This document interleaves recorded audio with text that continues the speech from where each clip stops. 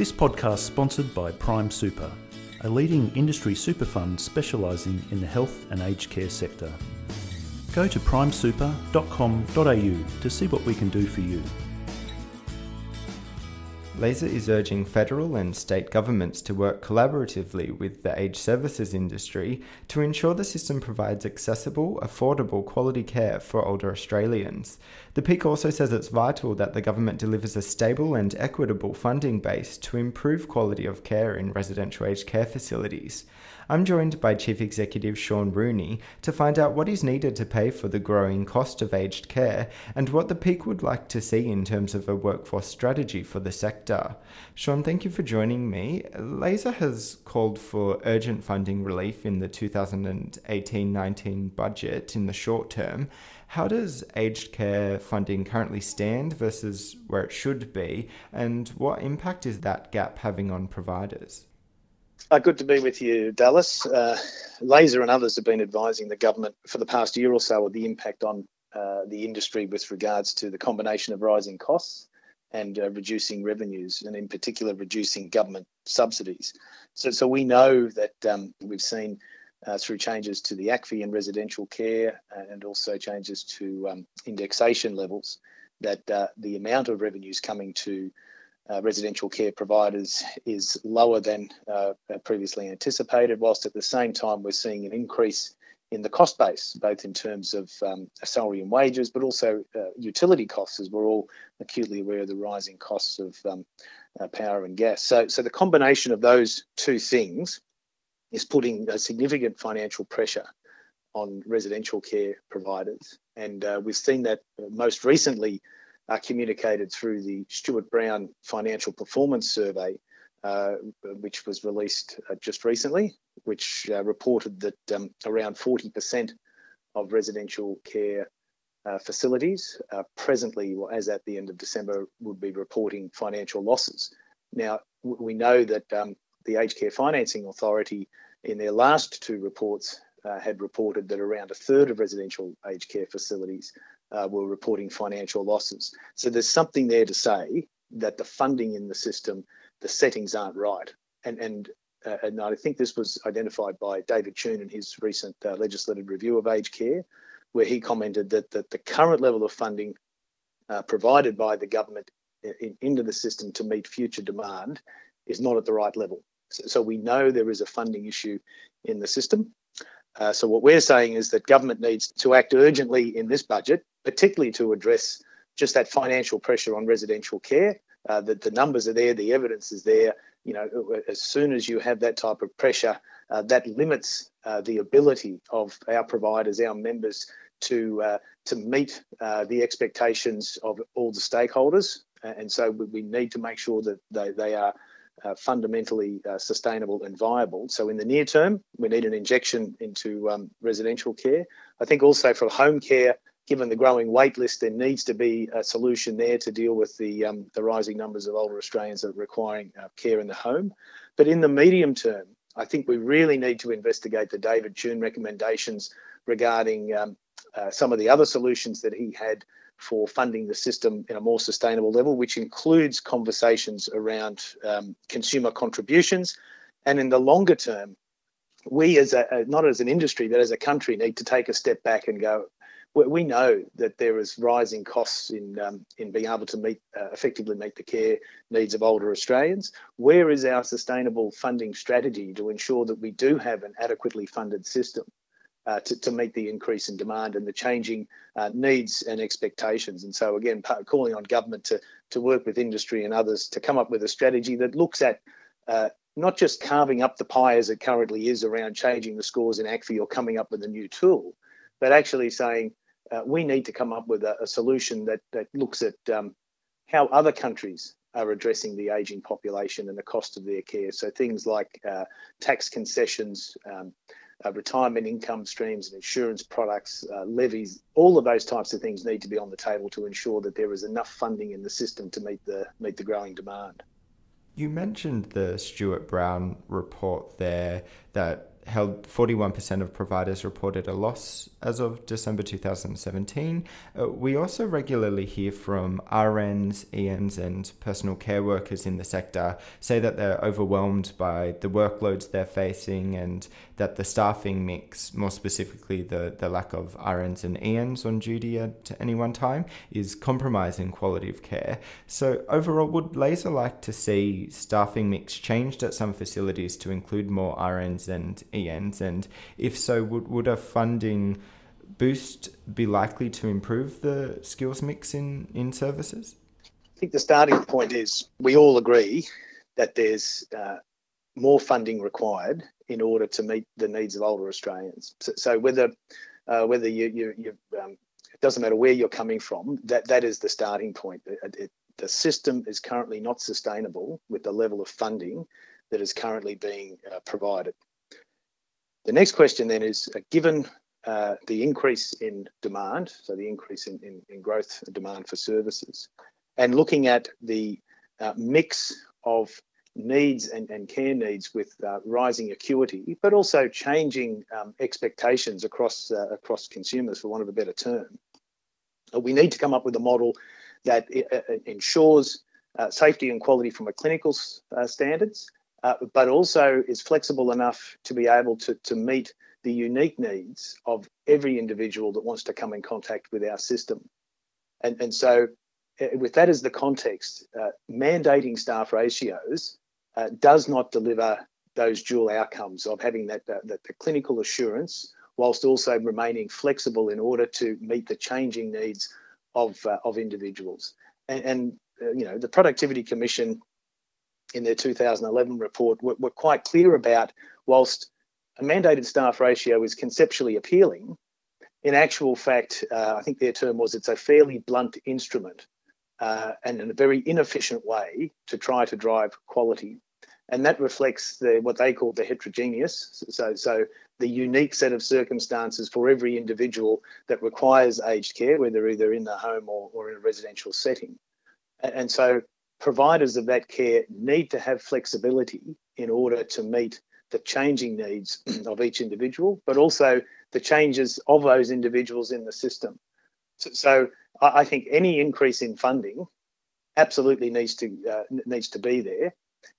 How that increase in funding is then apportioned, it should not be directed around mandated staff ratios. It should be directed to how do we ensure that the people that are being cared for are supported to age well in all that facets, whilst also maintaining appropriate clinical care and standards and governance.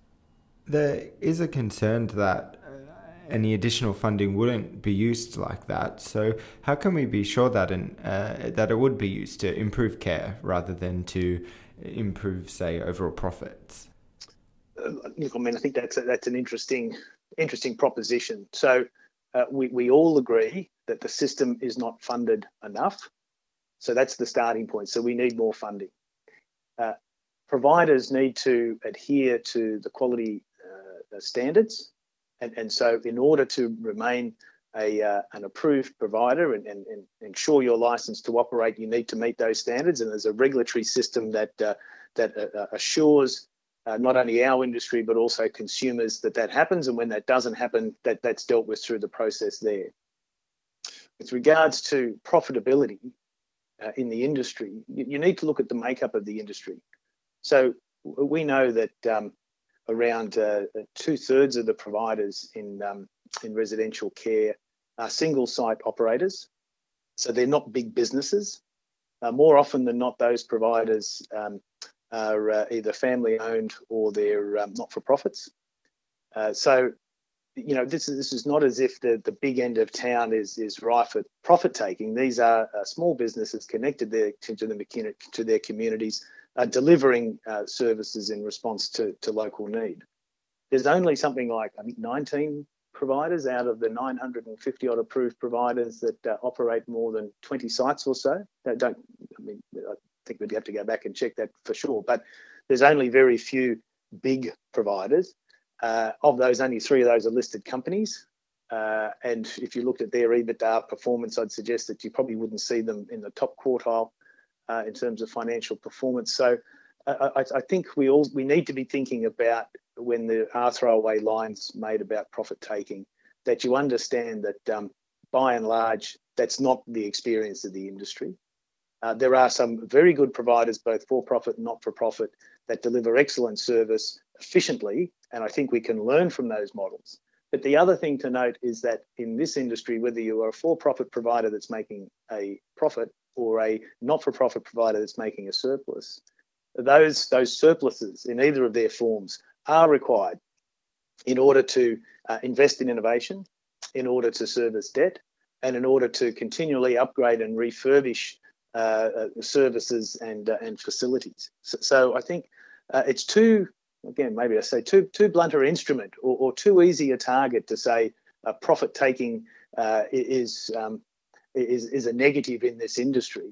To be honest, in all industries, you need to create surpluses in order to, as I said, innovate and continue to refurbish and come up with new services. So there's lots of checks and balances in our industry to ensure that providers deliver consistent with their compliance requirements in the aged care quality standards, and that's really the measure of performance. And then beyond that, if they're being able to do that in a way that is generating necessary surpluses for their businesses to continue to invest in innovation and refurbishment and new products and services, then that's what we want, because we want continuous improvement. I think the other thing to note too is, if you look at the principles that underpin the reform agenda, ageing in place is one, consumer choice is another, consumer contributions, and also market-based competition. So consumer choice and market-based competition actually underpin the reform agenda, and that's fundamental to being able to have a functioning market. You said 2018 must be a year of action in the aged care industry. What must be the necessary next steps to ensure that residential aged care in Australia is heading in the right direction? Look, there's a number of things that I think we all agree need to be resolved and need to be resolved quickly. So I think the first thing I'd put on the table is we have had endless numbers of reviews about reform and quality and funding, et cetera, et cetera. We need to stop talking about the industry and start doing something to take what is by and large a good system and to make a good system even better. And so getting responses around the Carnell-Paterson recommendations for quality, sorting out the funding, both, as I mentioned earlier, in the short term, the medium term and the longer term. I think resolving some of the access issues, particularly the home care package national queue, and also ensuring access in rural and regional areas is fundamental. And then the fourth component is around workforce.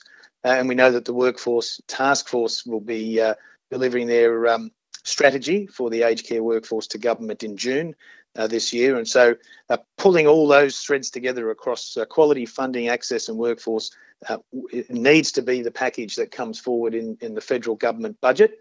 And then having a game plan to implement beyond that. The other thing I think that needs to happen, and in this country, and we've been, as LASA have been advocating, is not only do we need a sustainable funding strategy for the aged care system that resolves the funding issues for the next decade or two, rather than just the budget cycle.